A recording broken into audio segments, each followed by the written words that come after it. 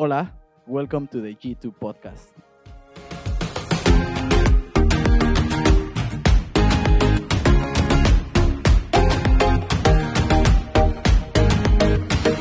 Good afternoon, everybody. If you're still mingling and chatting with a cuppa, please come and take a seat. There'll be plenty of time for some chat and some cake after, if the Oreo cake is still there. But I'd love to start today by telling you all a story about my great grandfather. So we're going back a very long way here. So my family is, I'm sure most of you in this room will have done Ancestry.com at some point, and you can trace your family back for decades and decades and centuries. And everyone does this Ancestry.com thing, and they hope they'll find out something interesting or something really unique in their family history. And my mum did this for her family. And I kid you not, for 550 years, it goes all the way back to the same little town in South Yorkshire called Rotherham. Has anyone heard of Rotherham? Give a big bit of Rotherham. Rotherham, I think, is most famous for being sort of near Sheffield and near Meadowhall. It's about an hour from York on the M1. That's the other way that I remember it. But Rotherham is a famous town for the old coal mining community that used to be there, and they had a big mining pit outside of the town. And my great-grandfather was a miner there, as I'm sure many people around there would have been at the time and beyond. And mining was a dangerous task. It was a back-breaking, tiring, hot, stuffy, stressful job that people do for hours on end. Sometimes as children as young as 8 would be sent down the mines. And every miner feared that one day there would be a collapse in the mine that they were in. And one day, my great-great-grandfather was caught up in one of these and lived to tell the tale. So I'd like you to imagine for a minute that you are this South Yorkshire Rotherham miner, whatever it was, 150 years ago. And imagine being there, chipping away at the coal, desperately, day on day, sweat dripping from you, dirty, looking a bit like that. That isn't my great-great-grandfather, but I can see a bit of resemblance there with the scrawniness. But there we go.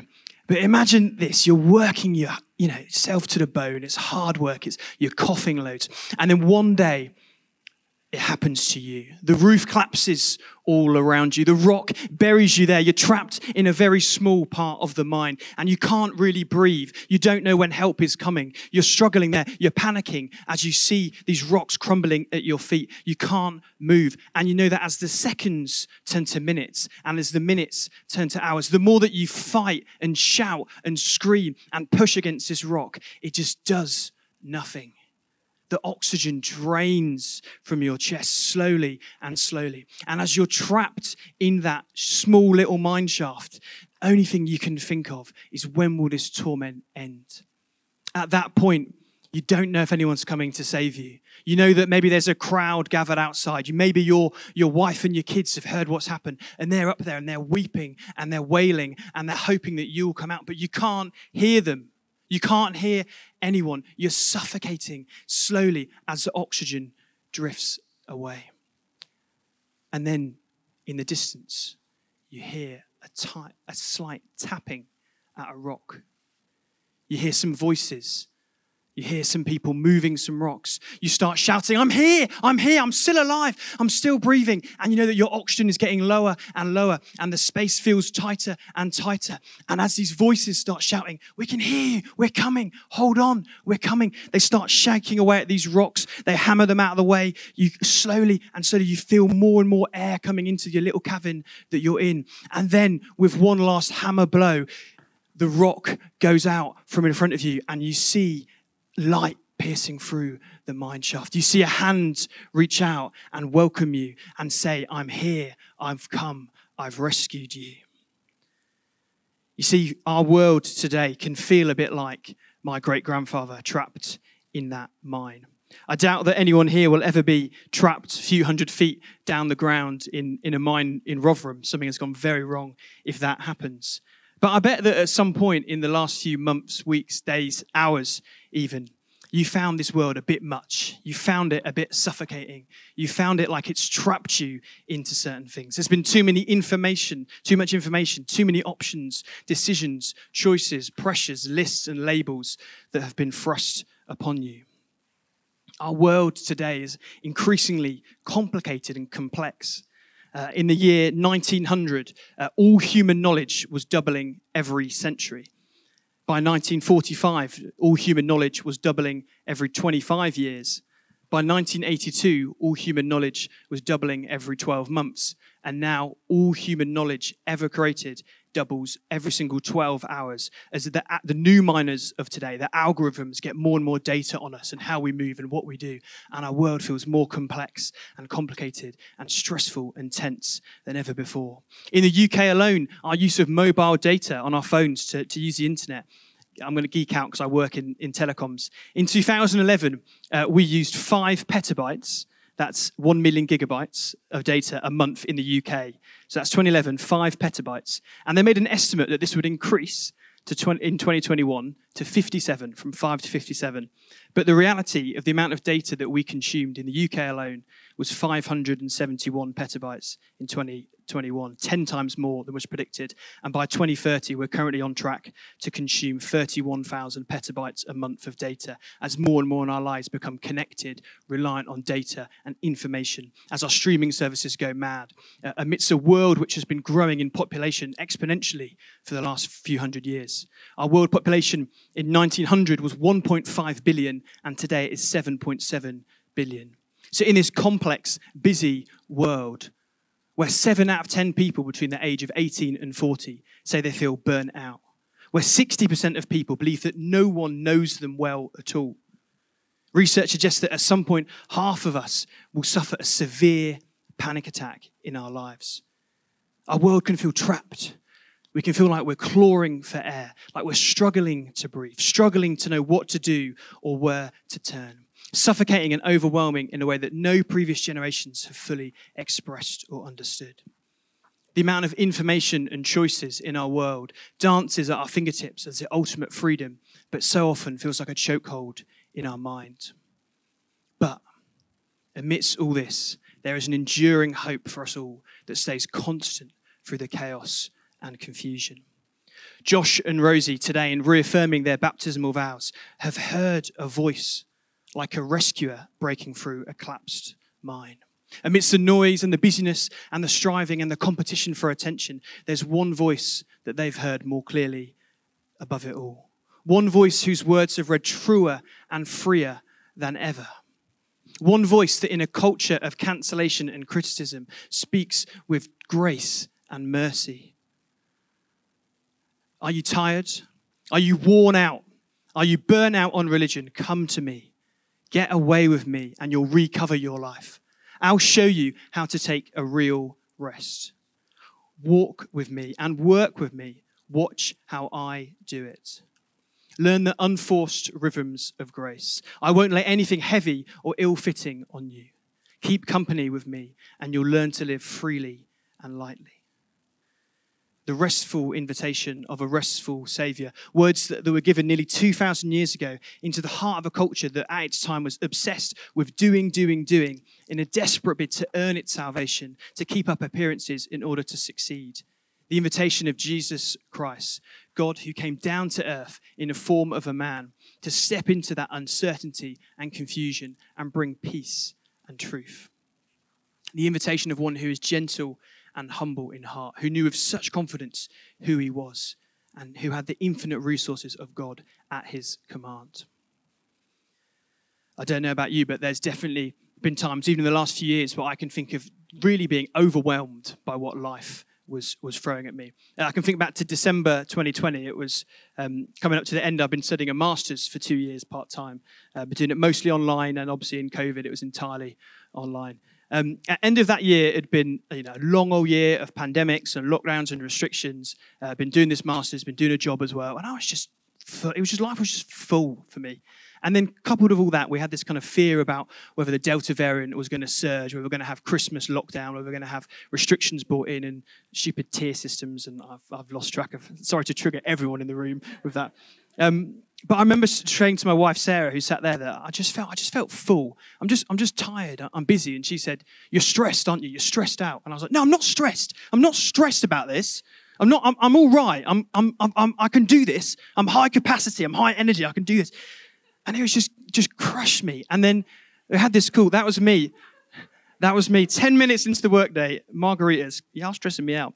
But there was a point there where I was just like, it hit me. I couldn't go back to see my family for Christmas. The first year of my life that I'd never been to my hometown of Reading, that I'd never seen relatives throughout the whole of the pandemic. And it just got to me, and it just hit me so hard. Perhaps your moments haven't been as intense as that. Your overwhelm hasn't been as kind of real as that. But whoever you are, whatever your personality is, at some point in the last few years, you'll have felt that way. But how does this all link into baptism? So, as we heard in those incredible vows and in those prayers that Vicky was praying earlier, we saw these guys choosing to put their hope in something stronger and more enduring than anything else the world offers. In this baptism process, as we heard it described, of going from death to life, of saying no to the old and yes to the new, this act of renewal and restoration, this passage can speak so much to us today. So let's crack the words up on the screen, if you will, please, from Matthew 11. And we're going to go through this and see how does this help us out today in our stressed and overwhelmed world. Come to me, all you who are weary and burdened. The invitation of Jesus to all people. Jesus knowing that everyone would feel at some point weary and burdened. Weary of the way that we choose to do life. Weary of the decisions we make, the situations we end up in. And burdened, fed up with the things that people have chucked on us, that have expected of us, that have demanded of us. Later in the Bible, Jesus describes the Pharisees, the religious leaders of the time, as being people who tie up heavy, cumbersome loads and put them on other people's shoulders, but will not lift one finger to help them out. That was the context in which Jesus gave these words. People that were being oppressed, people that were worn out, that were trying so hard to earn something and win something and do something for themselves, but they just couldn't. So Jesus comes, gives his invitation, come to me, all you who are weary and burdened, and I will give you rest. He promises us rest. He promises this entrance into this new state of being, this free gift. Straight away, you're weary and burdened? Well, I'll give you rest. Sure, I've got the problem, got the solution for that. This gift of replenishment in the here and the now. And then this next line, take my yoke upon you and learn from me. And a yoke is quite an interesting little contraption. And I think sometimes we hear the word yoke and we can't really kind of fully kind of understand it or visualize it because we don't live in an agrarian society. Well, fortunately for you, we've actually managed to construct a yoke here today. So I've got two glamorous assistants. Would you like to come and join me at the front? Little ripple from my glamorous assistants. Thank you. So this is a little bit like, do you want to get this on you? There you go. There we go. Your head's a bit big for it. There we go. So this is a little bit like what a yoke would have looked like way back in Jesus' time. So you'd have two oxen like these two oxen here, and they stick their heads in these kind of contraption-y bits here. And the oxen would walk, and they'd walk step in step with one another, and they'd plough the lands behind them. Come on then, yoke. Nice and slowly, nice and slowly. So the oxen would have to keep in step with one another, going at the same pace to plough the land around them. Look at this guy. Are you going over the pool? I didn't think you were going to do this. You didn't do this in rehearsal. But as you can see, being yoked to someone is quite a challenge, isn't it? Staying in the same step, staying in tune with people is hard. Let's keep going back down this way. Don't do the pool thing again because I'm really worried you're going to fall in. It's hard to stay in partnership. It's hard to keep in perfect step and time and rhythm with your fellow oxen, let alone a fellow human. But look what happens. So let's keep walking around for me. And I want you to walk a bit faster than Jeff. And let's see what happens. If Sam, you walk faster than Jeff, well, we just go all over the place. We get yanked around, we get driven in circles, we get zigzagged all over the place. Walk it back in. Let's walk it back in. Let me give them a round of applause for our oxen today. You can see when people wear a yoke how hard it is to keep in step. And when one of them went faster than the other one of them was pulling at different angles, the other one gets yanked in a certain direction, gets pulled away. And Jesus knew that the yoke that people had upon them, the things that they were partnering with, would pull them in different directions. For us today, there are things in our lives that we're choosing to put our trust in, that we're partnering in, that are leading us round and round in circles, that are leading us off in directions that we don't know where we're going. And in the midst of that confusion and uncertainty, Jesus says, I've got a yoke for you. Take it upon you, and learn from me. Partner with me in my yoke. Walk at my pace, and we will get there. His yoke replaces the old yoke that the world has given us. His yoke replaces the old system that we've chosen to put our trust in and our faith in. He says, learn from me, trust me as your teacher, apprentice under me, walk with me, work with me, learn to follow in my footsteps and live as I live. It's a personal invitation. Take my yoke upon me. Jesus isn't selling you a yoke. He isn't offering you something that you can buy from Barnett's and take it back if you don't like it. He's saying, this is me. This is journeying with me in partnership. This is personal. This is together. Jesus is calling. And in the midst of this yoke, this promise, we get this line, for I am gentle and humble in heart. And I've been reflecting on this a lot this week in particular, where we've seen a world which chooses to crack the whip and roll in the tanks. And instead, Jesus says, I'm gentle and humble in heart. He offers up a warm, open hug, arms and embrace. He still wants to give us a hug. It's lovely. Jesus is sure of himself.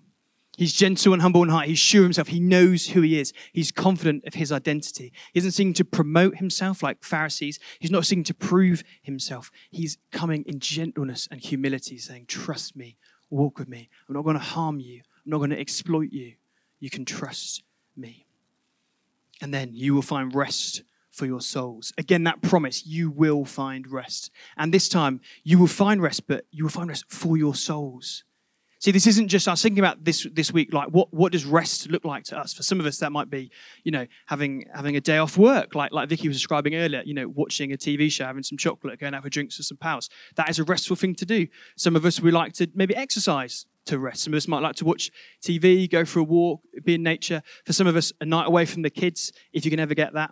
Some of you thinking, I've not had that in 4 years. How dare you say that, Adam? But a night away from your kids will be rest. Some of it's just 5 minutes of peace in the middle of your day is rest. But you see, I could take you on a spa day. We could go to the Grand, we could get afternoon tea together, we could have some stale sandwiches and some old cakes that no one ever has. But afternoon tea, suddenly these little cakes are like the best thing you've ever had. We could do that, and we could have a nice spa, we could have a massage together, and you'd feel a bit rested. Maybe you'd find it a bit weird going on spa day with me, but I bet you'd find it restful in some way and chilled. But the difference between me trying to give you rest and Jesus giving you rest is that I can't offer you a soul level rest. I'm able to lift your spirits for an afternoon or give you a chill day out and, we can take some nice selfies for the gram. But I'm not giving you soul level rest, am I? I'm not capable of doing that. Humans are not capable of doing that. But Jesus promises us soul level rest, a deep MOT for our souls, every single part of us and how we think and who we are and how we live. He says, I will give you rest. I will restore you. And there's also a foreshadowing here to later in the Bible where Jesus promises us eternal rest. We think about people who pass away, we say rest in peace. There's a foreshadowing here of Jesus saying, people, if you trust in me and know me, you will know me for eternity. You will find rest in me and with me. For my yoke is easy and my burden is light. Jesus reassures us at the end of this passage that his yoke is easy. It is not something that will harm us or hurt us, but it has a burden. And I think this is really important to remember when we look at this passage, because Jesus isn't saying, chill out, switch off, bury your head in the sand, ostrich yourself, live your life in some virtual reality metaverse. He's saying, no, your life has purpose and your life has calling, and there is a yoke for you and a burden for you and a purpose for you. He's saying that you matter. He's saying, let's go and do something together. Let's go and create something together. Let's go and use the skills that you've had. Let's go and use the things that I've given you to achieve something, to build something for my kingdom. Walking at his pace together.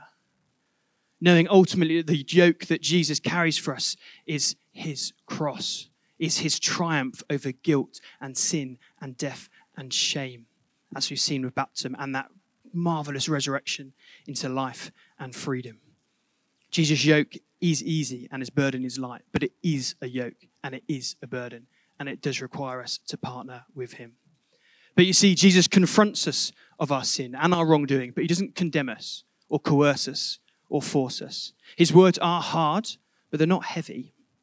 And this promise he gives in this passage is a result of him setting you free, not a result of you kind of earning your way into freeing yourself, breaking off your own yoke, beating the system and making your way out.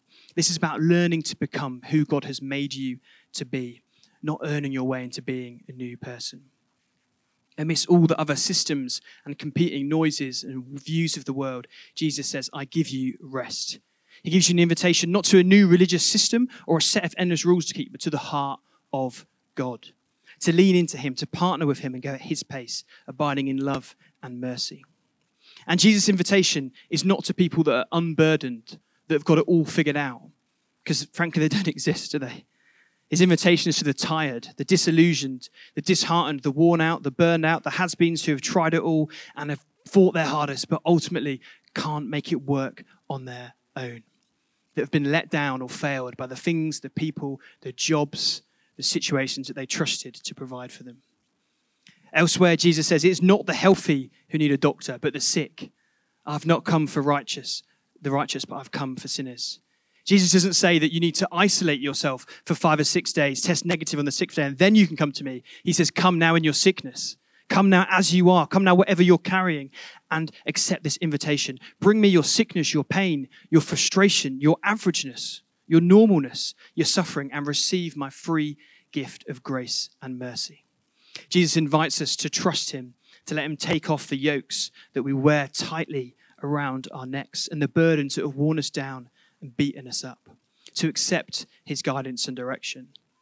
Jesus' desire is that you would find rest. He wants to show you mercy more than you want to receive mercy and give you rest more than you want rest. If you're hungry today, Jesus says, come and feast, for I am the bread of life. If you're thirsty, he says, come and drink, I am the living water. If you can't see what to do next in your life and you're struggling with decisions, then come to him. He is the light of the world. If you're feeling locked out and excluded, Jesus says, I am the door and I will give you access to God. If you think that no one cares about you, if you think that no one notices you, Jesus says, I am the good shepherd. I take care of my sheep. I see you. I will tend to you. I will nurture you, know you, love you, and protect you. If you don't know where to go, Jesus says, I am the way, the truth, and the life. If you want to be successful and find real meaning in life, Jesus says, I am the true vine. Remain in me and you will bear much fruit. Do you feel numb inside? Do you feel like you had old dreams or ideas or passions or visions that have died or disappeared? Jesus says, I'm the resurrection and the life. And have you ever found religion boring and restrictive, where Jesus turns water into wine and funerals into parties? You see, baptism is an all-in invitation. This whole thing that we're celebrating today is an all-in thing for our lives. When we dunked Josh and Rosie today, we didn't go into this pool and they didn't just put their little pinky finger in here and say, take this bit of me, Jesus. I'm not going to do much wrong with that. They put the whole thing, their whole body got submerged in this water. Their whole self went down in. They said, this whole element of my soul, Jesus, is yours. All of me is yours, Jesus. I put my trust in you. I surrender my life to you, Jesus. I want to be yoked up to you, aligned to you.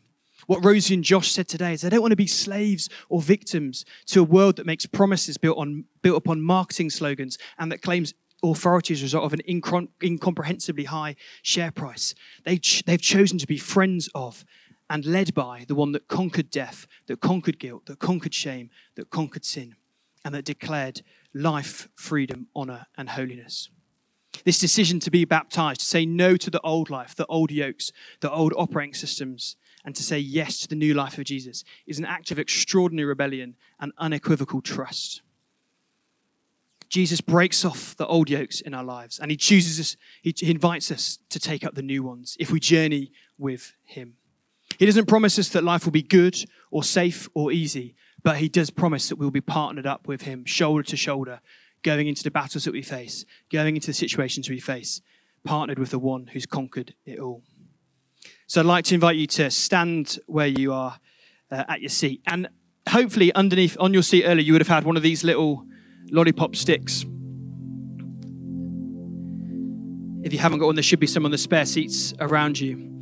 And sadly, we couldn't build a yoke for every single person here today, because as you can see, they're pretty big things. But I want you to just hold this thing in your hand. Just feel the wooden stick, feel its structure, and just imagine that this is like a bit of a yoke. Imagine that this is something that you're partnered with. What are the things in your life that you're choosing to put your trust in, your hope in?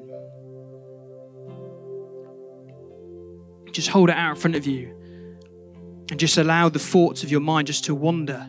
What are the things that pop into your head that this is something that I rely on. This is someone that I trust in. If you're here today and you think, you know what? This decision, this thing to let go of this old yoke and take up this new yoke with Jesus. I want a bit of that. I want in on that. Now we've got some spare clothes, we've got some towels. We'd love to give you the opportunity to respond through being baptized today or reaffirming your baptismal vows today. Perhaps you just want to give yourself to Jesus afresh and say, Lord, I want to take your new yoke upon you. I want to let go of the things that are holding me back and weighing me down. Where you feel weary and burdened by the world, Jesus says, I am giving you a new yoke. I'm gentle and humble in heart.